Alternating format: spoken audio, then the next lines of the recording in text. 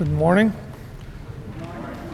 Today's scripture reading is from Luke 24, verses 30 to 32.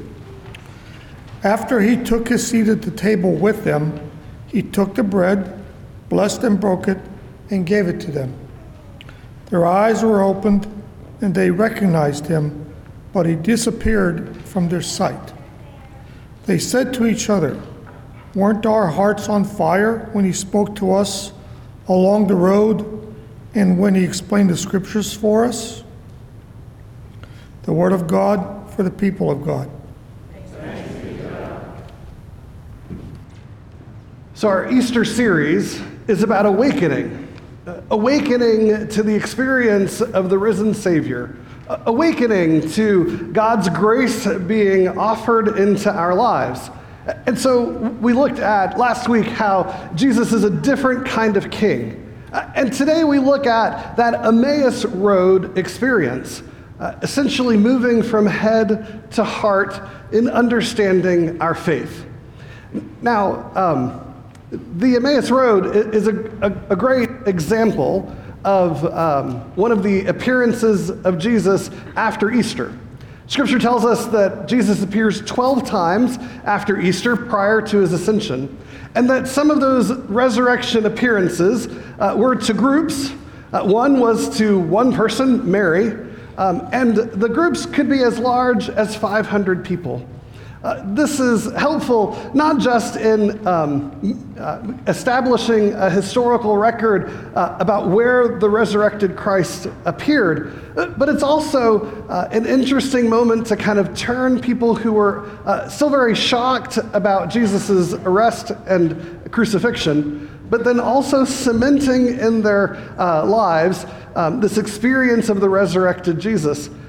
And so much so, you have the appearance to the disciples and Peter, Peter, do you love me? Feed my sheep.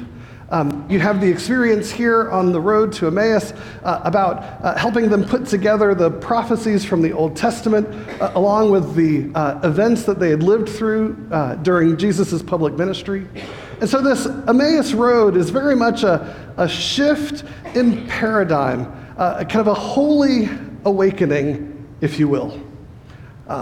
When I think about this story, I think about perspective, perception, how our perception can change and transform how we view things. Now, this is from Dead Poets Society. Robin Williams was the star. Robin Williams is a literature professor at a high school academy, a prep academy, a dormitory living, all boys, right? So he comes in and he's very much the iconoclast. He's not lockstep with the administration, and he is interested in seeing these boys become creative, to think outside the box, and to kind of own themselves. Now, one of the things that he does is kind of iconic is he invites the students to stand on the teacher's desk, which you see him doing right there, because he wants them to have a different view of the room. And also he encourages them to scream a barbaric yelp, but that's less helpful for my sermon than the perspective thing. And so the clip is wonderful. You watch each of the kids in their own way come and stand on the desk and view the different perspective of the room and yelp. What's interesting is to watch them do it in their own style, in their own moment, as they begin to see things differently. Now, I believe that the road to Emmaus, this experience of God's grace that we get, is one of those perceptual moves that once you see it, you can't unsee it. Once you see what's possible for God to do in your life, it's hard to unsee those possibilities. In fact, as kind of cheesy as it might be, it's not unlike some of those visual perception pictures that we're all familiar with, right? If you did not know that there's both a duck and a rabbit up there, well, guess what? There's a duck and a rabbit. It's all about your perception, right? People come to these pictures with a little bit of an expectation of what's going to be there. And if you've never seen it before, when someone says, hey, did you notice the rabbit's ears are the bill of the duck? They go, oh, right? And you can't unsee it. Does everybody see both the rabbit and the duck? Okay, just making sure.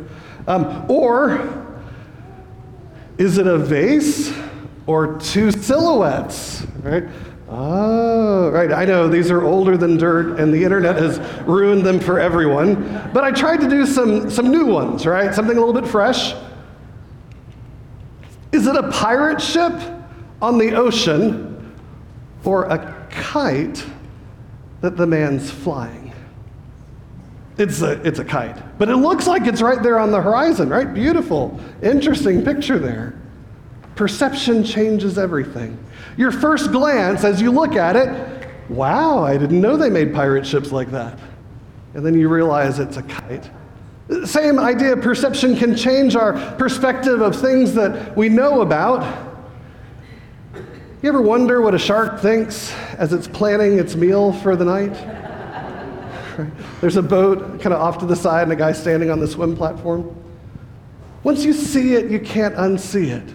This is the kind of perceptual move that these visual illusions provide.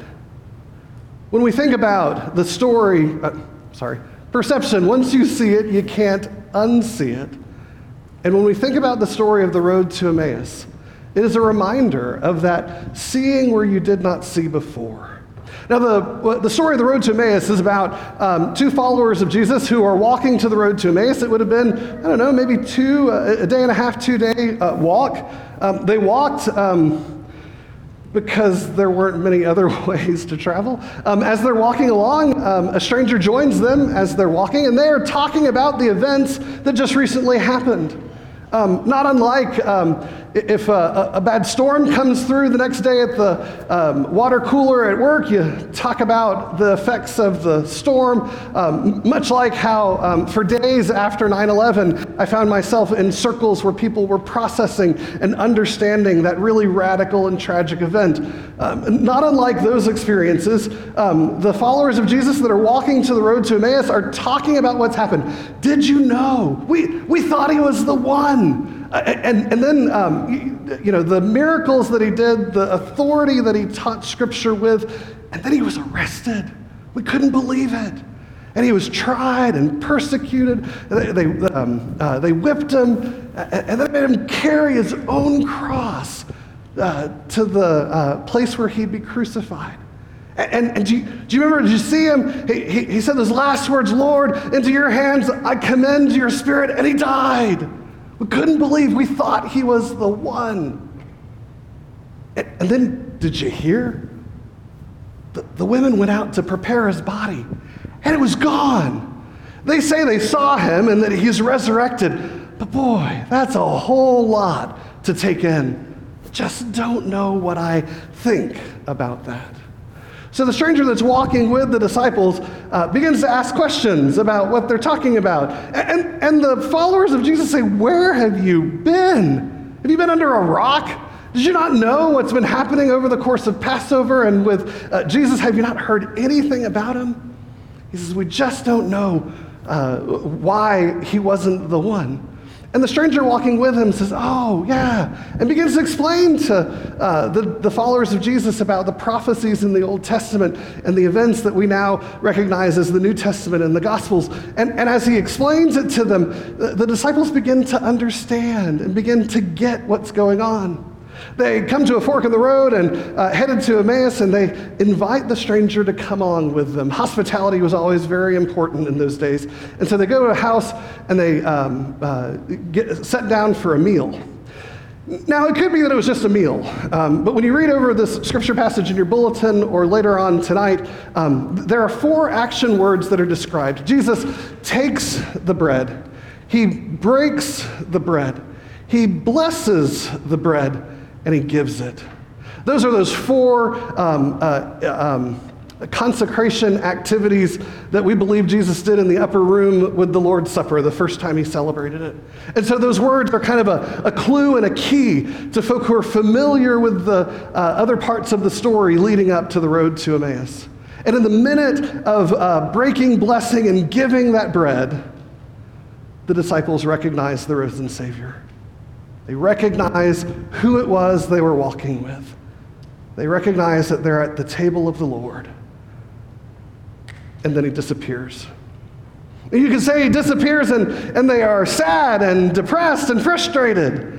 But no, they remember this as a touchstone moment. Verse 32 says, they said to each other, weren't our hearts on fire when he spoke to us along the road and we'd explain the scriptures for us? See, this is one of those experiences, those moments that will solidify in their head and in their heart what it means to follow Jesus. The disciples knew all the texts. They had seen Jesus in action, but only when he breaks the bread do they recognize Jesus for who he is. You know, it's not a coincidence that the spiritual life retreat, both for men and women, called the Walk to Emmaus, there's one going on this weekend for men, it is one of these experiences where for folk who have known the head knowledge, it is matched with heart experiences throughout the weekend, so that by the time you finish, you've had a chance for that head and heart moment to come together in your faith. When we think about how important that is, I have to say there's a question, is discipleship a matter of the head or a matter of the heart? Do you make disciples by shoving them into a very emotional experience of worship where they can get the spiritual high? Or is it about learning and memorizing the books of the Bible and the content of the scriptures and the Old Testament prophecies? Is discipleship head or is discipleship heart? Emotion versus logic. I think it's fair to say, if we wanted to describe in the extreme, that emotion-only Christians are a little bit terrifying, right? It's emotion-only Christians, where they have no head and all heart, is that faith is a feeling. And you only get that feeling when you're around other Christians. And other people are Christians only if they have the same feeling that we do in the same moment. It's all or nothing. I got to preach at a new church start when I was coming out of seminary just for one Sunday. And they were so celebratory around worship. And at that point, I wasn't really sure exactly what all was going on, but okay, I can preach, that's cool. And afterwards they said, you know, it was okay, but we're just really not sure that you get it, Pastor. We didn't see the enthusiasm. We didn't see the joy as we were worshiping. And I was like, yeah, because I was nervous about preaching to a new congregation, right? All or nothing. And in some ways, emotion-only Christians are always pursuing that next spiritual high. It has to be bigger, has to be better. It has to kind of give me the chills one more time. And if that experience of that spiritual high ever disappears, they doubt their faith and they're unsure about their relationship with Jesus. Sometimes I think that emotion-only Christians are kind of pushed in that direction because they lack study. They just don't want to know the facts about faith. They just want to have the experience of faith. When we look at the other extreme, logic-only Christians, they know about Jesus without experiencing Jesus, right? When you study the Bible with logic-only Christians, everything in the Bible means something other than what it actually says. Let me explain it to you, right? The Greek word actually means, there's a Palestinian ancient custom of, or really what this says is that Jesus was trying to, nothing ever means what it actually means. There's always a deeper factual narrative that needs to be explained. Oftentimes in a church that's logic predominant, that there are ethics over enthusiasm. I preached during seminary at one of the churches that was near the campus at Duke University. The congregation probably had more degrees, each one of them on average, than I had letters in my name. I mean, they just knew everything about everything. They were very much the typical academic congregation. And it was interesting. Their ministries, if you looked, were predominantly about social justice and about right ethical action. But when you looked at worship itself, it was a stoic experience of no enthusiasm or emotion. Logic-only Christians. Sometimes I think they are pushed in that direction of logic only because they lack an outlet for prayer or for worship that makes sense. Now, these are both really extreme stereotypes, but can you kind of grab on to this idea of head and heart, and that if we divorce one from the other, we've really kind of limited and stunted our faith? Many people have said and been quoted that the hardest journey in the life of an adult is 8 inches. It's from the head to the heart. I would say the same might be true in the reverse, heart to head, and that the ideal faith, the faith that we find in the road to Emmaus, is a faith of both head and of heart. Jonathan Edwards, great theologian, great historical preacher from the beginnings of America, says, your mind can know honey is sweet. People can tell you it's sweet. You've read books about it, but if you haven't actually tasted it, you know with your head, but not with your heart. Does that kind of make sense? That head and heart moment as it comes together. When we have both head and heart knowledge, we want to proclaim our story and show what God has done for us. The idea here is if we only know with our head but not with our heart, we've never experienced the love of Jesus, but we could tell you all the scripture references. And if we only experience with our heart and not with our head, then we know the powerful things that God has done in our lives, but unless you've had those powerful things happen in your life, then you must not be faithful as I am. And when the two come together, we are willing to tell our testimony of what has happened in our lives. It's easy to assume that telling a testimony of how God has moved powerfully in our lives is an easy way for people to flood to the limelight, to get an ego hit, to be able to brag about how holy they are. But in the Wesleyan terms of a testimony, John Wesley used testimonies written down in letter form to move from one community to another community, because you might be a single mother in one town and know no other single mothers. And if another single mother writes a testimony of how God has powerfully moved in her life, and you read about it in your community, you are convinced that God cares about people who are just like you. That the opportunity to hear a testimony is to be reminded that even when you're at the end of your rope, with God, you're not at the end of your hope. For example, many of you have heard me tell the story that after my second surgery, the first one removed my large intestine, the second one was to take care of aggressive scar tissue that was wrapping around the blood supply of my abdomen. The surgeon, having opened me up and removing 2 of the tumors, found 2 more deep down in my abdomen. And he said, there's no way I can cut on this without severing the blood supply to his abdomen. So he packed me back up and he sewed me back up, and he, very much like the medical drama kind of moment, he walks out to Amy, still has his little beanie on, his scrubs on, he's pulled the mask aside, and he says, Mrs. Camerano, we've done everything we can, but we just can't get those last 2 tumors. We've sewed them up, and let's take 6 weeks to figure out what we'll do next. I wake up from anesthesia an hour later. Amy has tears running down her face. Her eyes are bloodshot. You can tell things didn't go well. And I ask, well, how'd the surgery go? And she tells me.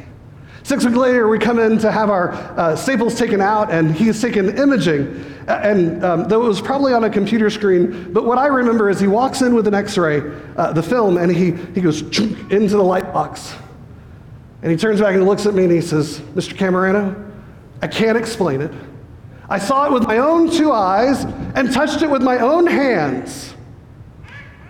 But the imaging we took this morning shows neither of those tumors that I was worried about. Of course, being a little bit of a sarcastic pastor, I said, I can explain it to you, but you'd have to come to church on Sunday. You see, when we hear stories of how God has moved in someone's life, we might be at the end of our rope. We might be convinced that God doesn't care about us. We might believe that God doesn't move in that way anymore. But hearing the story, even at the end of our rope, we're reminded that we believe in a God where hope is always possible. You see, when you get head and heart together, you can't but tell the story of what God has done for you. Not in a way to brag, not in a way to put the limelight on you or to claim holy points or to be so heavenly minded that you're no earthly good. When we tell the story well, other people are reminded of what God might do in our lives. The road to Emmaus is about realizing that what we know in our head can enrich what we experience with our heart, so that we might use both head, heart, and hands to share the gospel. In the name of the Father, the Son, and the Holy Spirit, amen.